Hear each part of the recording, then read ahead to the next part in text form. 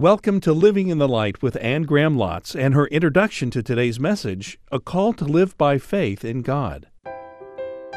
Would you keep your focus on your purpose? It's to bring glory to God, and if He's given you success, you just lay it at His feet and see how you can use it to achieve the greater purpose, which is to bring glory to Him. Thanks for joining us today and every week for Living in the Light with the Bible teaching ministry of Anne Graham Lotz. In her previous message, Anne brought to our attention the contrast between two brothers, Cain and Abel, the sons of Adam. Abel made the decision to live in contrast to the rest of the world of his day. While everyone around him rebelled against God, Abel turned to Him, and he was commended by God as a righteous man. His faith still speaks today, remembered throughout all the generations as one who lived by faith in God. In today's message from Hebrews 11, Anne introduces us to many who live by faith in God. Here's Anne. The second one on the list is Enoch. And I see Enoch expressing his purpose through devotion. And you find Enoch in Genesis chapter 5. And Enoch was 65 years old when he had his first child. And I don't know what it was about having a little boy. He named him Methuselah. I can't imagine naming a child Methuselah. But anyway, he had this little baby named Methuselah. And it says when Enoch had his son, that he began to walk with God. And don't you bet, it was because he brought a baby into the world, and it was Cain's civilization he was living in, wicked, provoking the judgment of God. And Enoch must have thought, how can I raise my son in this civilization to know God and to trust God and to live by faith? And so he knew, well, I better develop my relationship with God if I'm going to have that impact on my child. And so Enoch began to walk with God. I told you this afternoon, one of the ways I relax is by walking, and I usually walk with friends, and we have two rules, so we don't walk together. And the first rule is that we have to walk at the same pace. Second rule is that we have to walk in the same direction, or we don't walk together. And walking with God, those same two rules apply. You have to walk at His pace, which is step-by-step obedience to His word. You have to walk in His direction, which is the absolute surrender of your will to Him, or you don't walk with God. So now think about Enoch. Every day, moment by moment, obedience to God's word, surrendering his will and his desires and his life to God. Moment by moment, every day of every year. You know for how long? 300 years. That's a lot of walking. That's a long devotional life. And in the end, Enoch just kept right on walking. He walked right into the presence of God.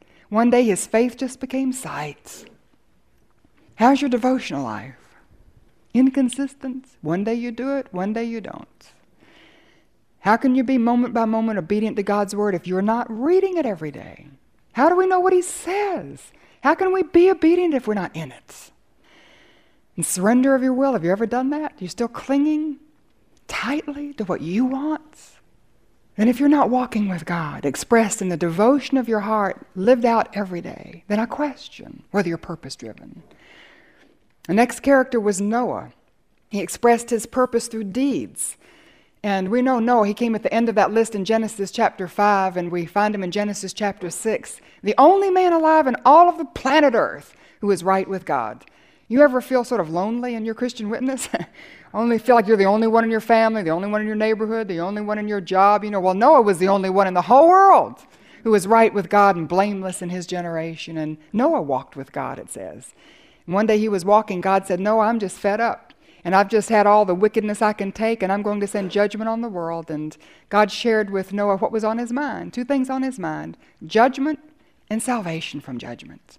And he said, Noah, I want you to build me an ark. And you know something? Noah obeyed God, and it took him 120 years to build that ark. And I don't think Noah had ever seen a boat. It had never rained up until that time. He'd never seen a large body of water. I know he wasn't a zookeeper. I doubt he was a carpenter.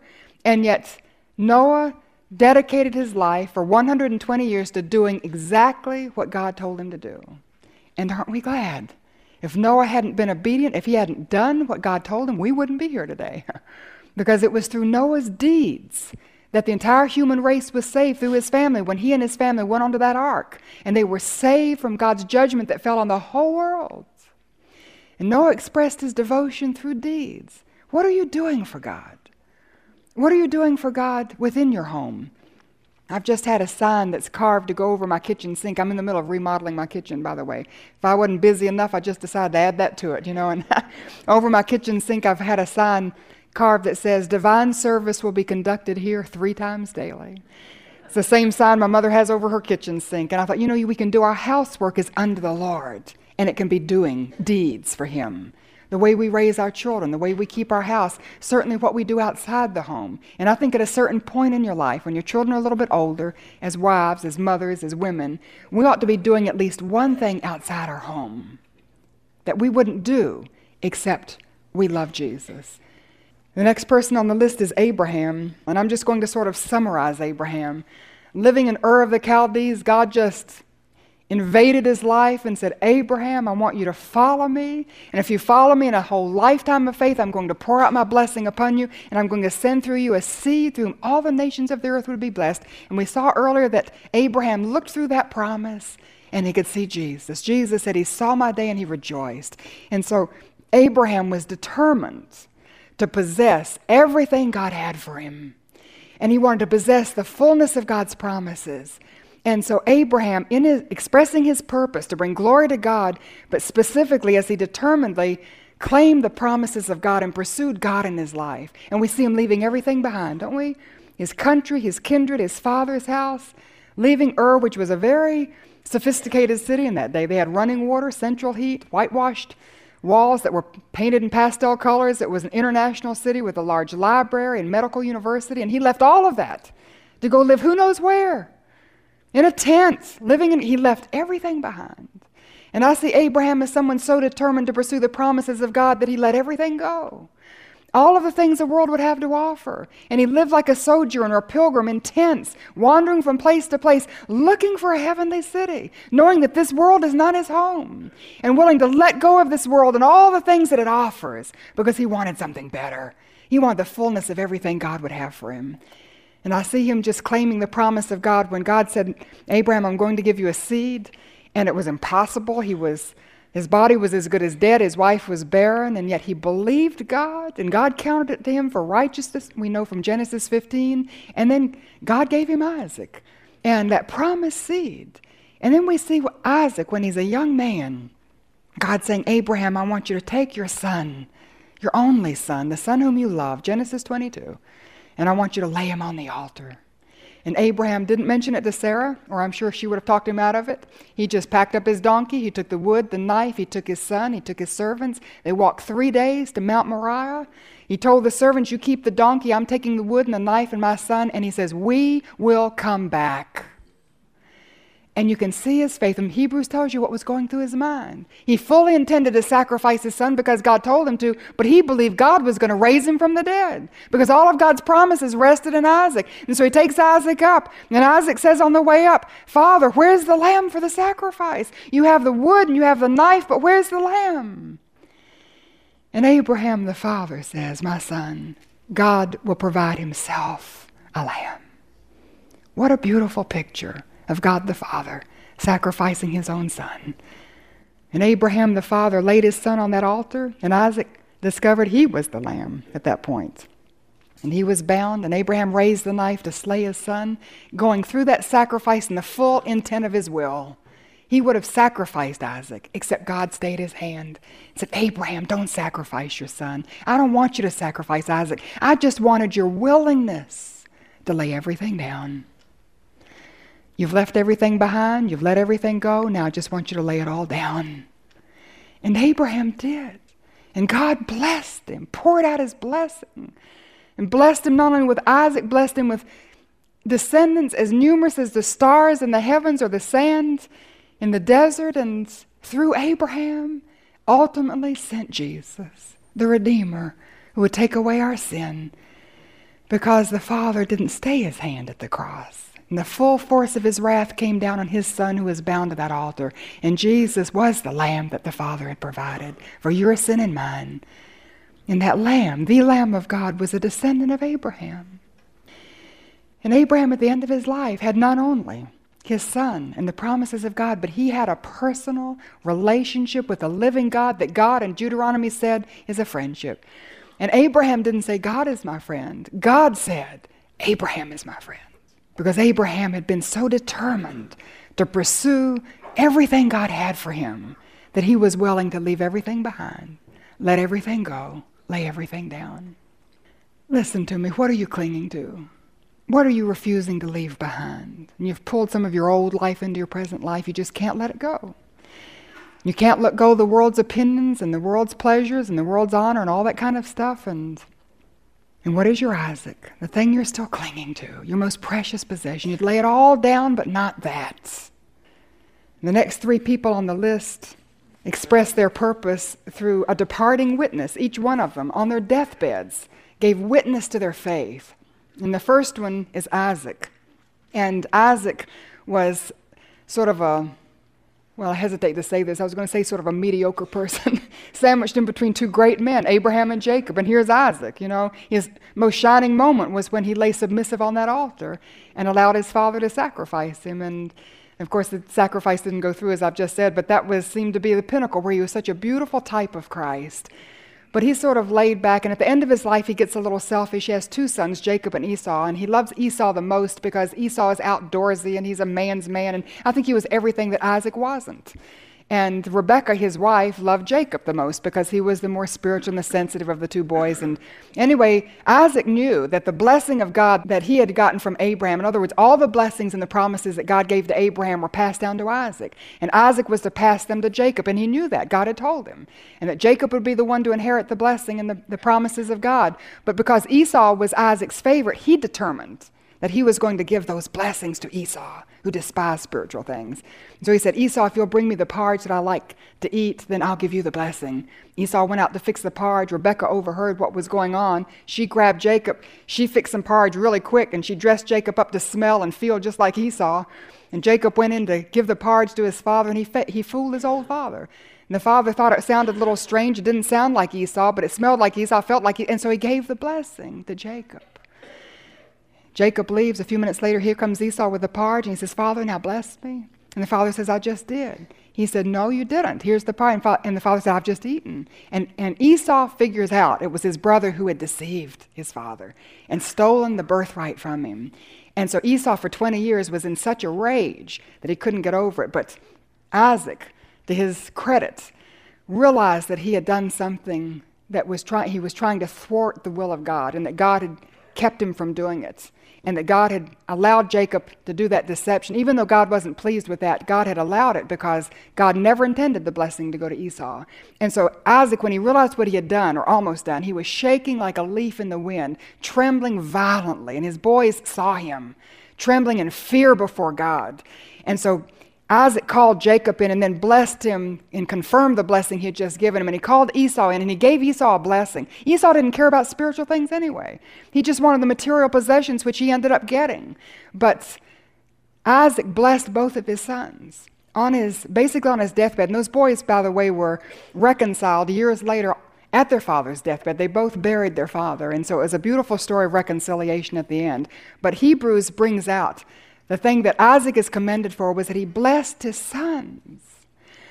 And then we have Jacob, Isaac's son that he had blessed. And Jacob, it's interesting how he reaped what he sowed. And he was deceived in his old age, and his sons deceived him and gave him a bloody rag they said was a wild animal, had torn apart Joseph, his favorite son. He played favorites with his boys too. And anyway, you know the story. Joseph hadn't been killed by a wild animal. He had been sold into slavery by his brothers. And it was years and years later that Jacob realized the deception. But Jacob, in the meantime, had become a very spiritual man. And Jacob, when he went down to Egypt, when Joseph was then prime minister of Egypt, and he took his family down to Egypt, at the end of his life, he's on his deathbed, and you have this beautiful picture of this old man leaning on his staff and calling for his grandchildren to come in, little Ephraim and Manasseh. And he calls them in and he blesses his grandchildren. And those two grandchildren become two of the strongest tribes in the nation of Israel. They had their grandfather's blessing. Are you a grandfather? Have you blessed your grandchildren? And then we have Joseph, the next person in the list. And Joseph was the one who was sold into slavery. You know, he had done what his father told him, to take lunch to his brothers who were out in who knows where, and he had to go the extra mile to find his brothers because they weren't exactly where he was told they would be. And his brothers saw him coming, and they hated him. They resented him because he was the father's favorite, and they sold him into slavery. He got down to Egypt, strange culture, strange language, strange people. It must have been terrifying for a young teenager. And then he was bought by Potiphar, and pretty soon Joseph remembered the dreams that God gave him, that he would be a leader, and he set out to be a leader in Potiphar's household. Pretty soon Potiphar trusted everything to Joseph. And then Potiphar's wife had an eye for him and tried to seduce him, and he refused to fall for the seduction. And so she was so angry at him, she accused him of rape, and he was thrown into prison. So now he's been enslaved and he's imprisoned for doing the right thing. And 13 years enslaved and imprisoned before that prison door opened.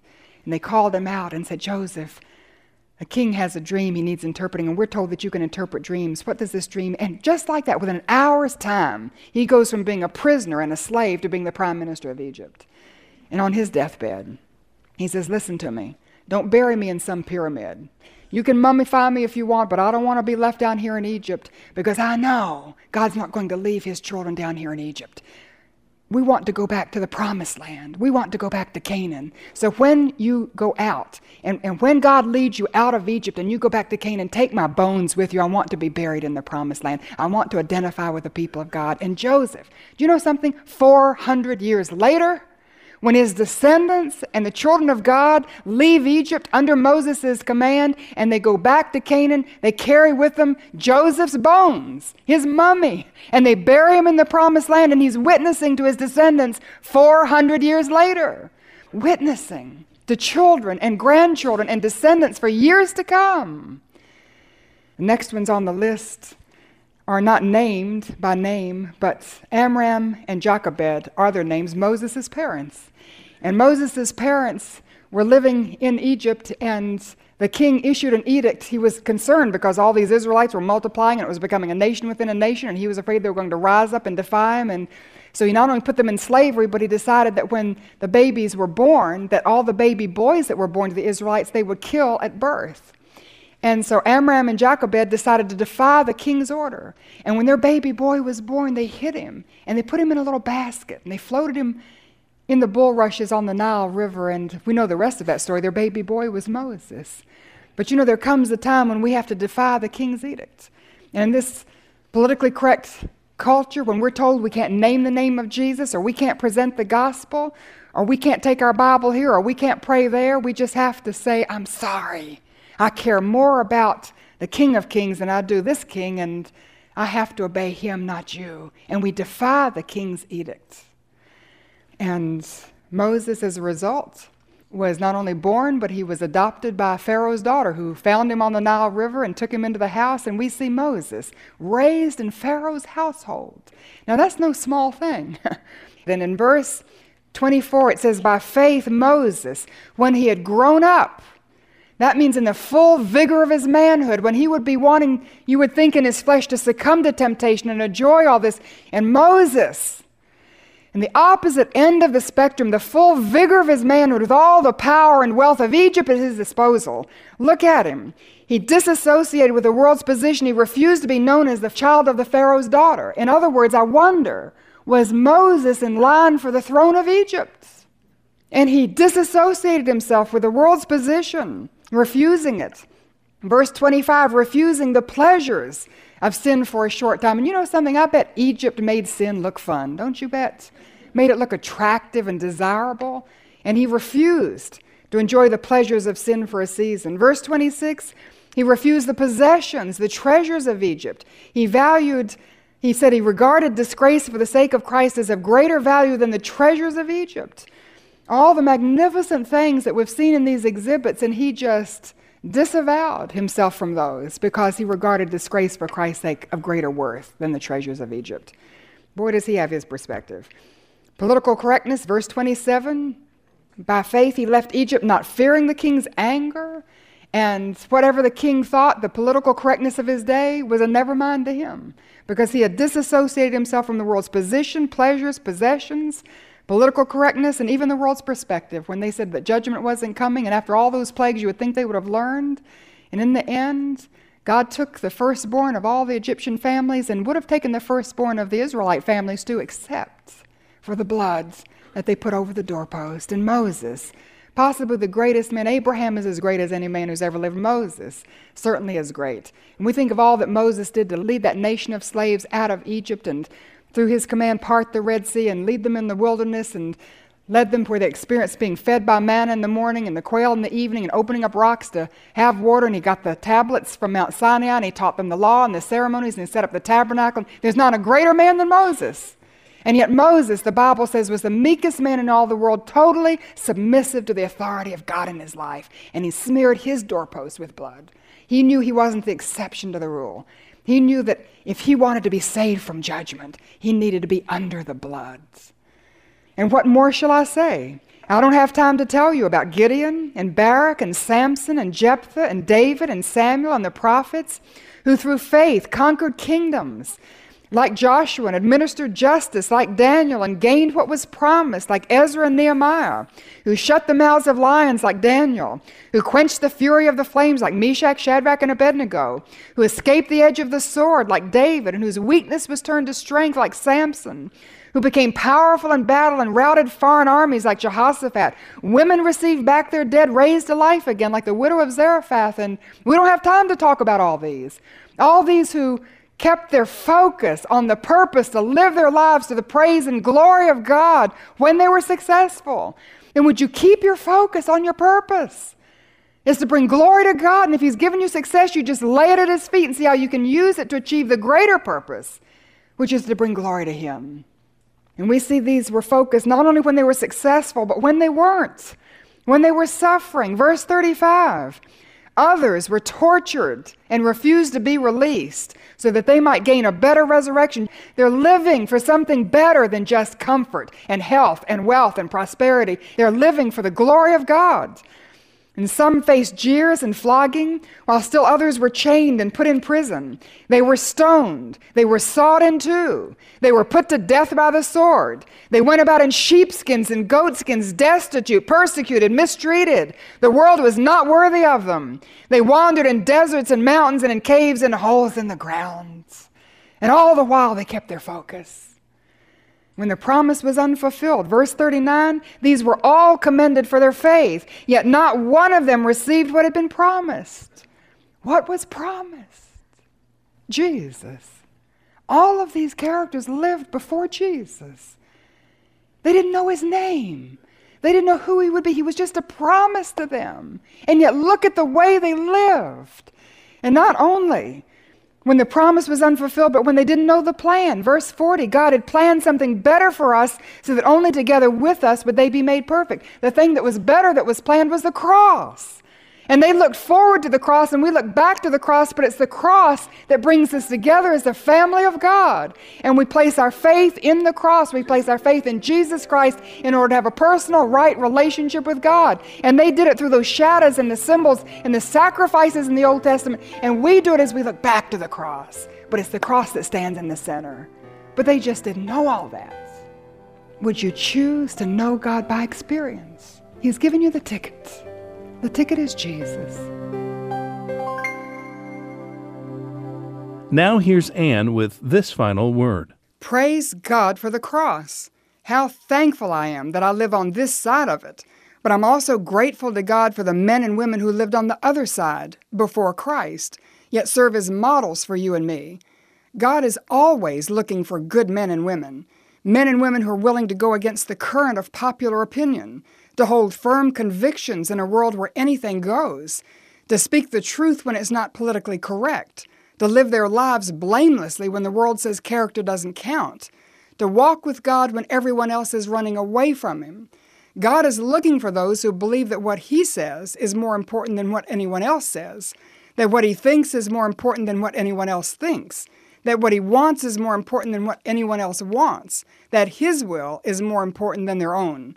God is looking for another Enoch, another Abraham, another Moses, another Noah, another Meshach, Shadrach, or Abednego. Are you what God's looking for? We'll know who you are because you will stand out from the crowd. Listen to me. Don't bend, don't bow, don't even slouch. Stand up, speak out. A person with faith in God stands in good company. You can hear Living in the Light with Anne Graham Lotz weekly. And for ways to experience the God-filled life as you pursue your personal Bible study, go to annegrahamlotz.org. She'll help you get started with free resources you can use and share with others. Join us here each week for Living in the Light.